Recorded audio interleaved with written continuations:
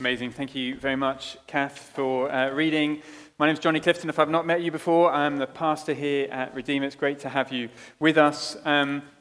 Just a heads up, really. We've just come to the end of our series in Genesis, been kind of going through chapter by chapter, and we're not going to start a new kind of series until after Easter. So this is a bit of a one-off. We're thinking about the generosity of God and thinking about the implications that has for our own generosity. So this isn't what we normally do. Normally we're just in a passage and we go through it, but we're thinking more about a theme this morning.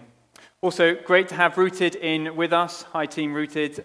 So once a month, they're always in with us. As ever, a couple of questions as you're listening along. Why should we be generous? That's a question. And secondly, what can we be generous with? Why should we be generous, and what can we be generous with? Brilliant. Let me pray, and we'll look at these words together. Heavenly Father, we do thank and praise you so much that this morning we get to reflect on your generous character. Lord, this is something that should fill our hearts with such joy, the contemplation of you, the great God, who is generous beyond our comprehension. Please fill our hearts with joy this morning. In Jesus' name, amen. Great. Now, when I was younger, I used to watch The Simpsons on TV. So I guess those of you kind of south side of 30 probably remember The Simpsons. Are they still on? I don't know if it's still on. Maybe it is still on. But anyway, The Simpsons on TV, series in the 90s and 2000s, early 2000s. And it revolved around a boy called Bart Simpson and his family. Now, the whole kind of premise was as a mix of silliness and satire. And there's this one scene where Bart's dad, Homer, has invited his boss back for dinner, and he wants to give a good impression, so they're all sat round the table, and he makes the fatal mistake of asking Bart to give thanks for the food.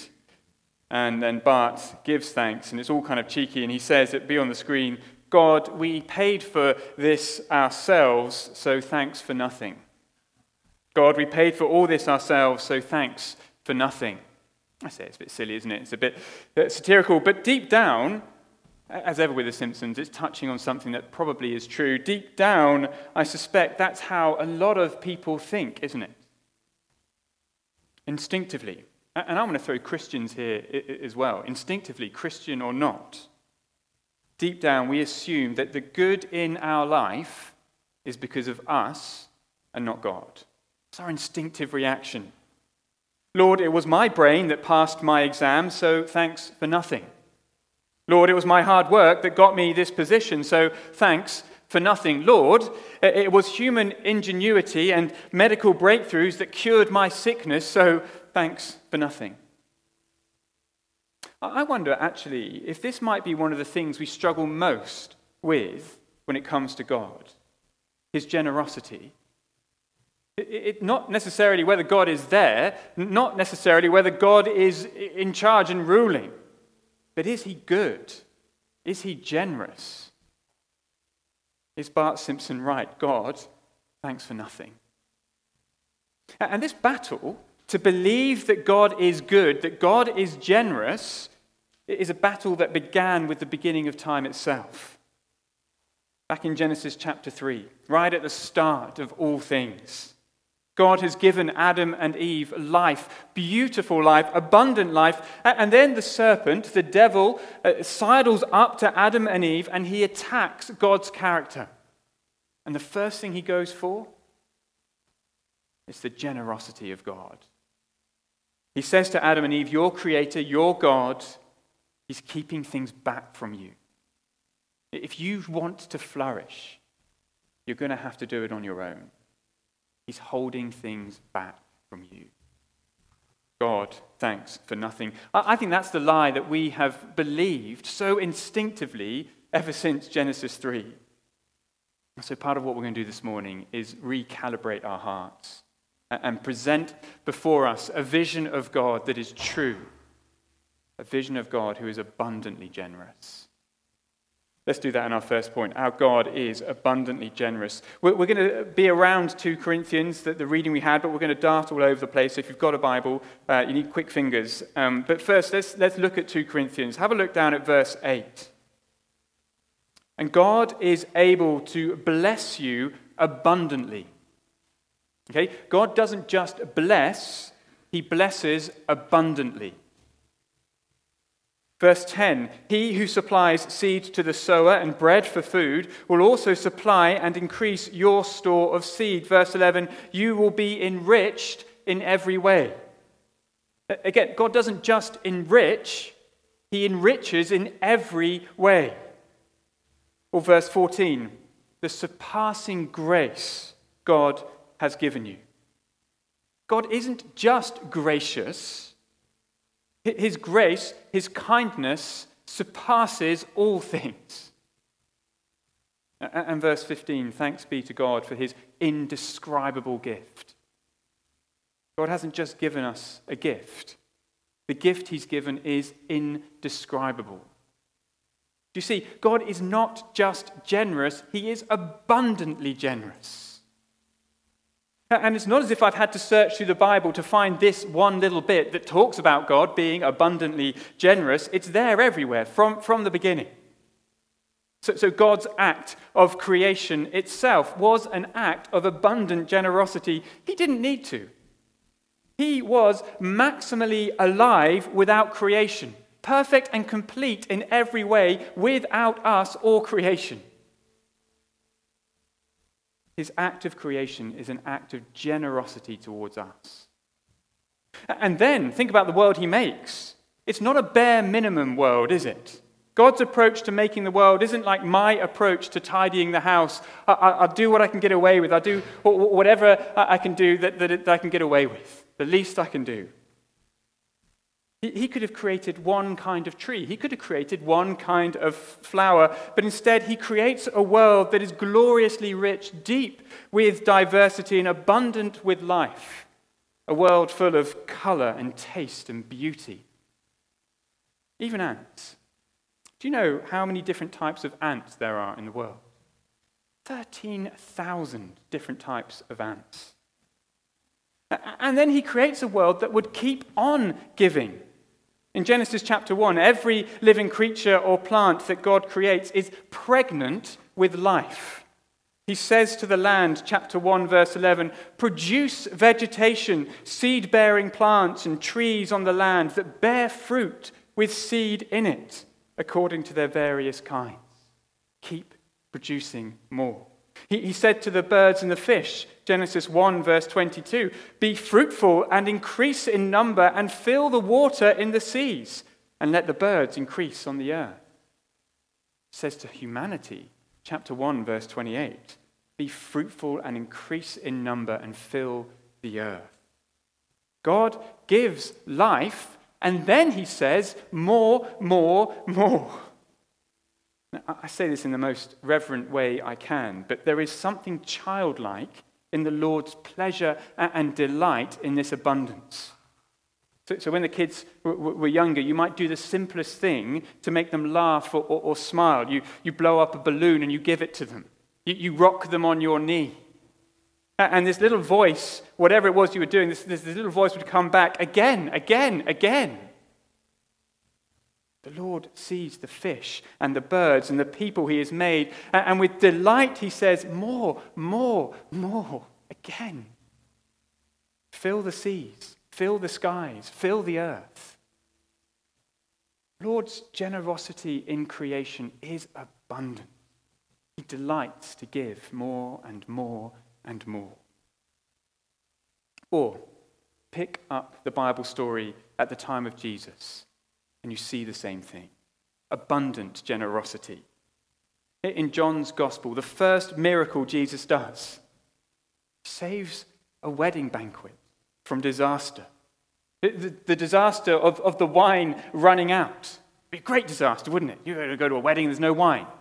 Jesus saves this wedding banquet from that disaster, and he turns 6 stone jars of water into wine. And again, it's not the bare minimum.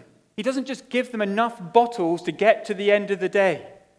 You do the calculations and he makes 1,000 bottles of wine. Abundant generosity. It's exuberant. Or later on, he's in the wilderness and a crowd of 5,000 plus people have followed him. and they want to hear him teach. And it's getting to the end of the day and they've not eaten, and Jesus has compassion on them. What's he going to do? 5,000 plus people. He takes 2 loaves and 5 fishes, and he creates enough food to feed them all. Again, it's not the bare minimum. It's very clear that there is loads of food left over. It's abundance. Or one more example in the Bible timeline, the greatest example of God's abundant generosity, the cross. At the cross, the Father holds nothing back. He gives his one and only Son to die.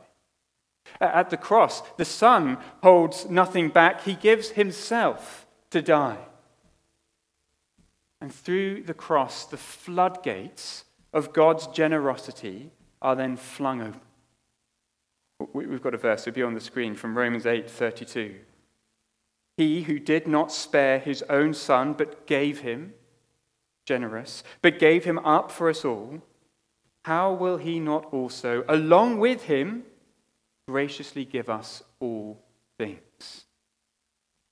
Through Jesus, we are given all things. Every spiritual blessing in Christ. Ephesians 1, verse 3. Forgiveness for every sin. Clothed in the very righteousness of Jesus. Mercy upon mercy. Loving patience time and time again. A future inheritance that can never perish, spoil, or fade. We are given all things through Christ Jesus our Lord. And so our God is abundantly generous. He is abundantly generous in creation. He is abundantly generous in salvation as well. He redeems us and he blesses us. And those two things go together. Why does he redeem us? So that he can pour out more of his kindness upon us. The author and theologian N.T. Wright, in his book about the Psalms, he put it like this, it will be on the screen. God creates that which is not God, he creates us, out of generous love, in order that he may then, in the end, fill it, flood it, and drench it with his love and glory. He creates and he redeems so that he can flood it and fill it and drench it with his love and glory. Do not believe the devil's lie. Do not listen to Bart Simpson, God thanks for nothing. Our God is abundantly generous. He holds nothing back. Everything we have, everything we are, is from him. And do you know what is remarkable? Even though everything we have comes from him, even though it is the result of his abundant generosity, he delights in us when we act like him. When we are generous like him. So back in 2 Corinthians chapter 9 and verse 7, Paul writes, each of you should give what you have decided in your heart to give, not reluctantly or under compulsion, for God loves a cheerful giver. We'll come to the rest of that verse later, but that bit at the end, God loves a cheerful giver. It's madness, isn't it? I can only give because God has first given to me. I can only be generous because he was first generous to me. I only have the inclination in my heart to give because he grows that inclination inside me. And yet he loves it. He loves it when I give cheerfully, when I give abundantly. He smiles upon me. There was a phase when our daughter Eliza loved to give presents. I think she probably still does, actually. But she loved finding random things, wrapping them up, and then giving them to us. And in the run-up to Christmas, the thing that you'd notice is that one or two things would go missing from your collection of whatever it was, a sock or a pen or a book. And then on Christmas Day, she would present it to you, or she'd give you this present. And you'd open up, and there was your sock or your book or whatever it is. And our response? Thank you. This is amazing. And we'd smile with pleasure. She loved giving and we loved her giving. It's the same with us and the Lord. It is all his stuff. Everything we have that we are generous with, our time or our talents or our treasure, it is all his. But he delights in us when we give and when we are generous like him. So our first big idea, our God is abundantly generous, and he even delights in our generosity.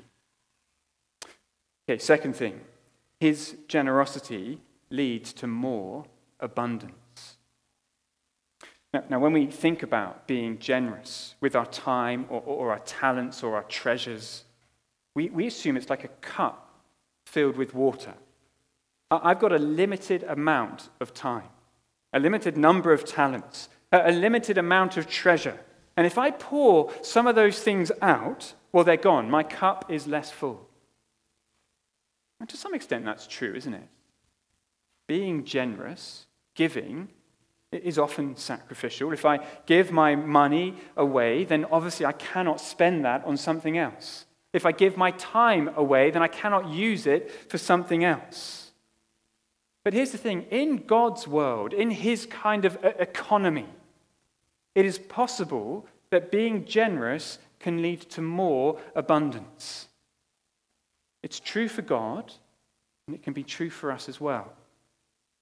So still with 2 Corinthians chapter 9, look at verse 10. Now he, that's God, who supplies seed to the sower and bread for food, will also supply and increase your store of seed and will enlarge the harvest of your righteousness. The Lord will give us things so that we can then give to others. That's what Paul is saying. You will be enriched in every way. So the Lord gives away. He supplies seed and bread and harvests. He enriches in every way. So does that mean God is losing out then? Does he end up with less because he has given to us? Well, no, look what happens in the rest of verse 11. You will be enriched in every way so that you can be generous on every occasion, and through us, your generosity will result in thanksgiving to God. God's giving does not leave God with less. In fact, his giving and pouring out results in greater praise and glory for his name.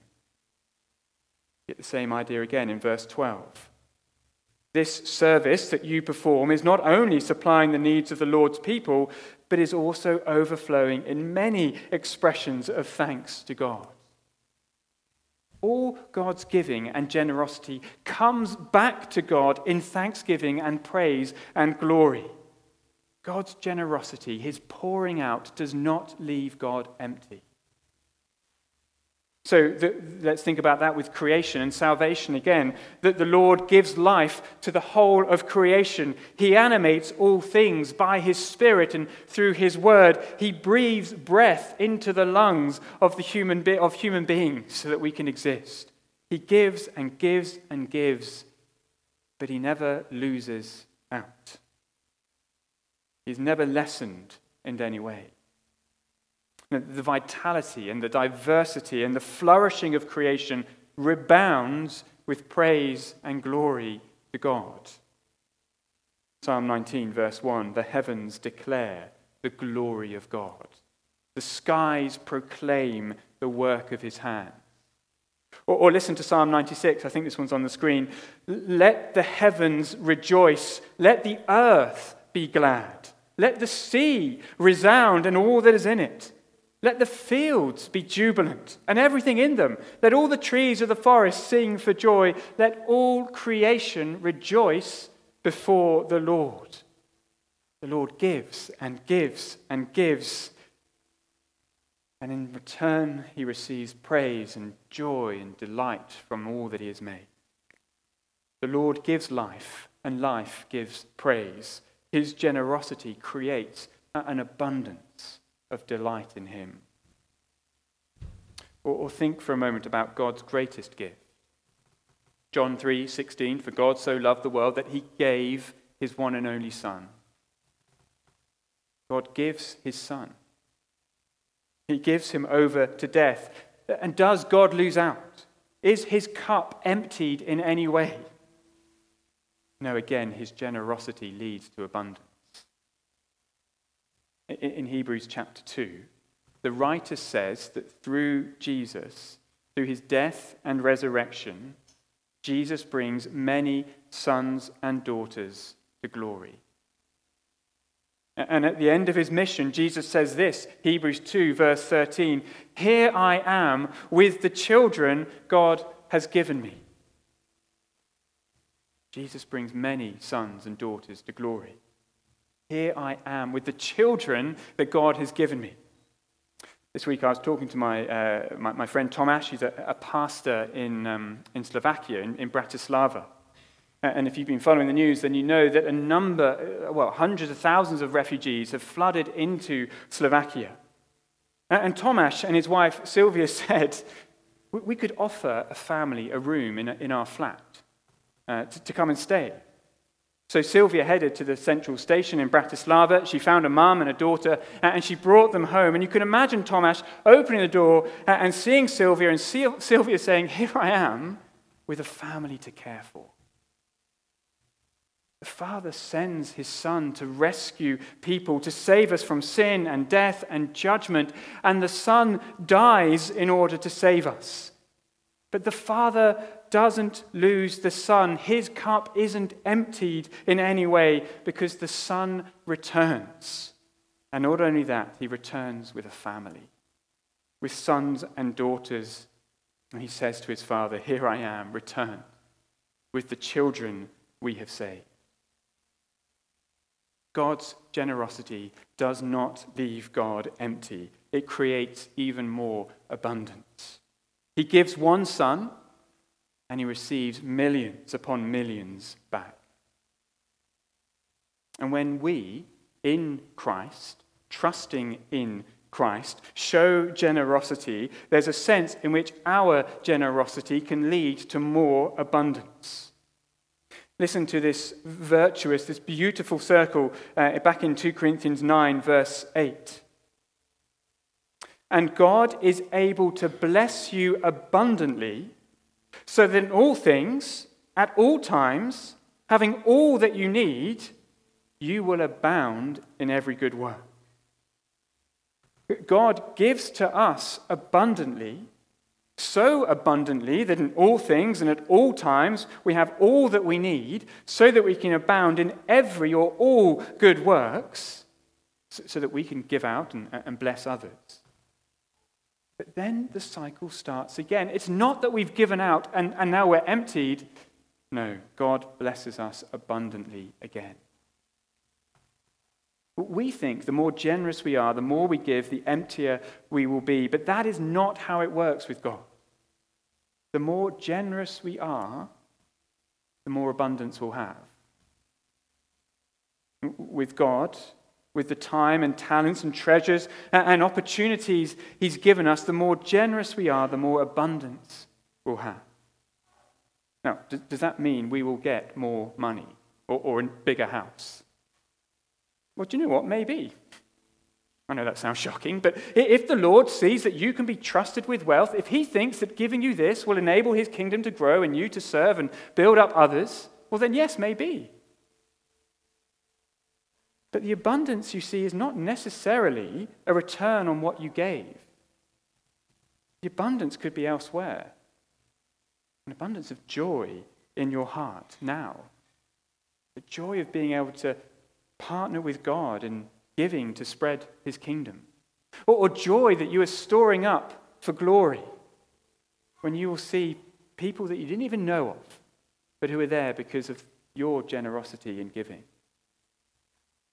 Or experience an abundance now of growing in compassion, of growing in patience or love or contentment.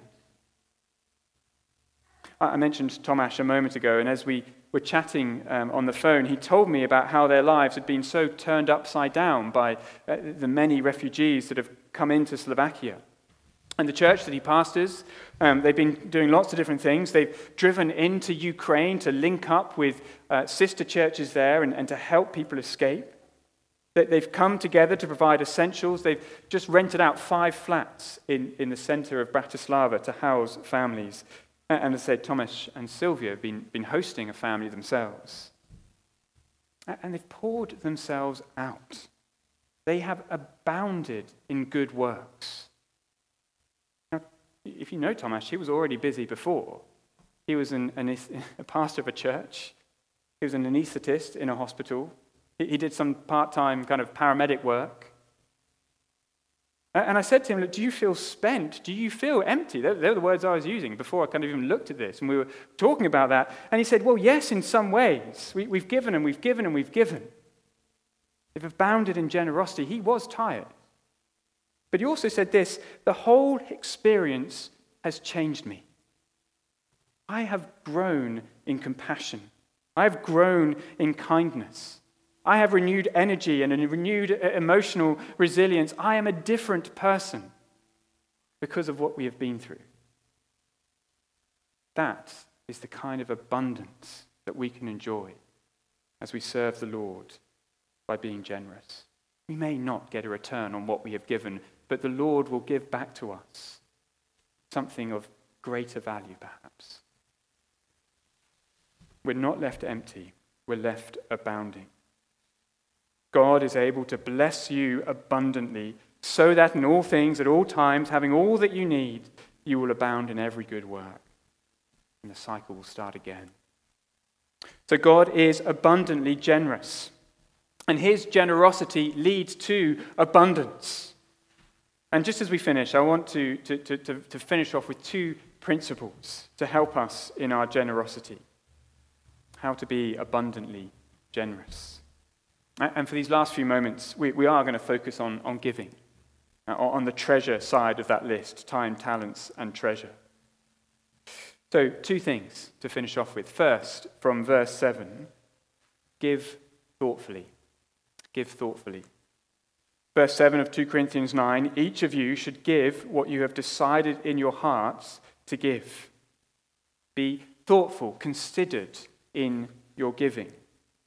Now, I wonder if some of us might be in danger of giving away too much. Being generous does not mean being reckless. So we have responsibilities to look after ourselves and those dependent upon us. We have a responsibility to look after our future self, saving money now so that we're not an unnecessary burden on others in the future. You see, as we think about being generous, we don't want to be reckless.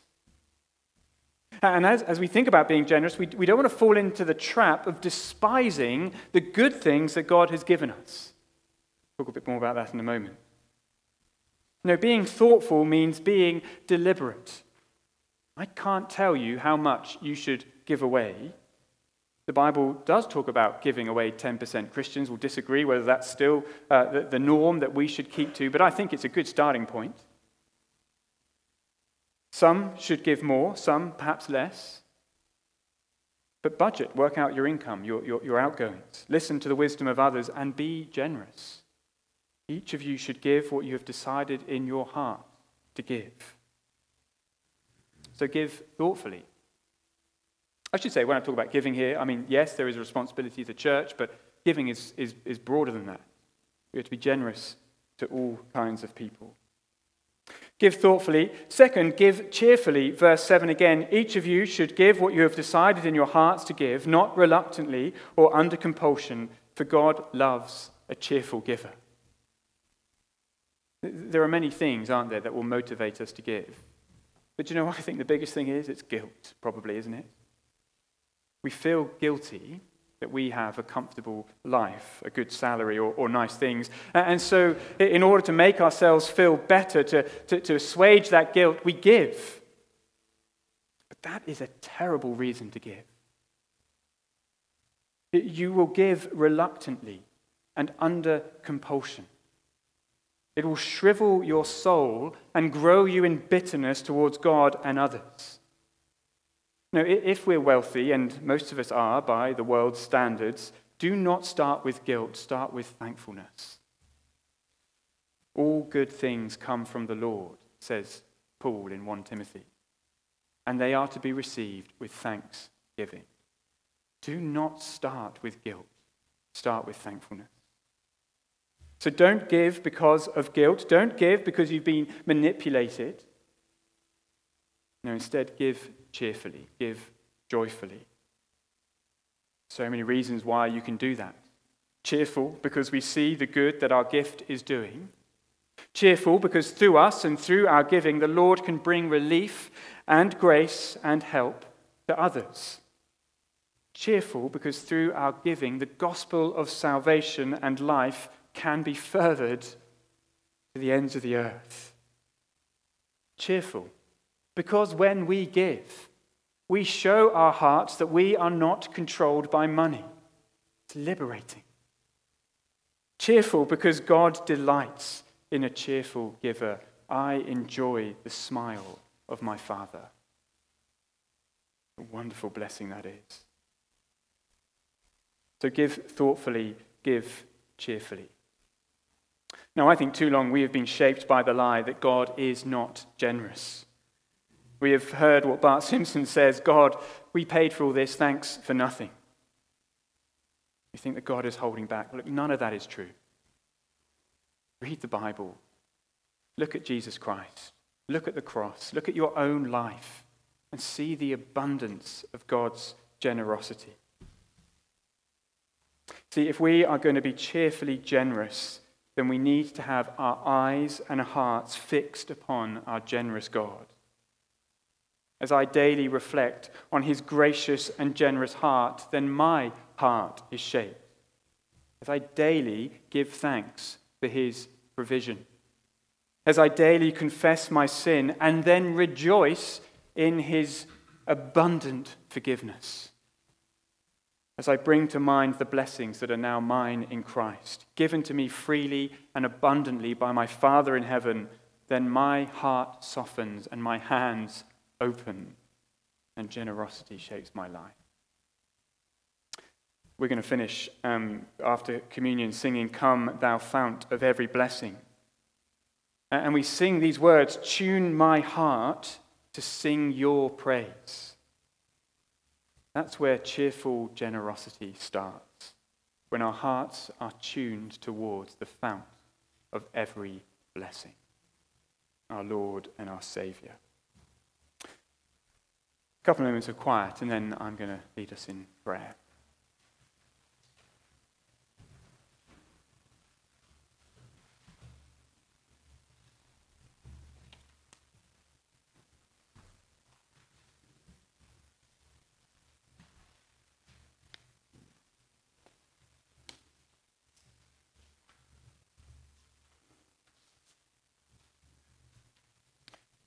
I'm going to read these words from 1 Chronicles 29, David's response to the Lord. He says, Praise be to you, Lord, the God of our father Israel, from everlasting to everlasting.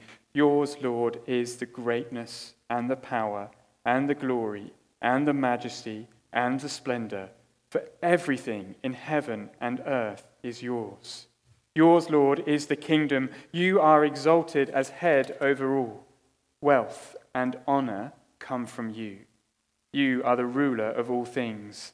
In your hands are strength and power to exalt and give strength to all. Now, our God, we give you thanks and praise your glorious name.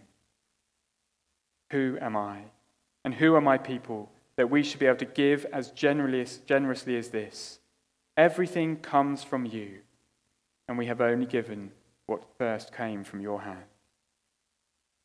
Heavenly Father, we pray that you would impress upon our hearts more than anything how abundantly generous you are, that our hearts might be shaped by that.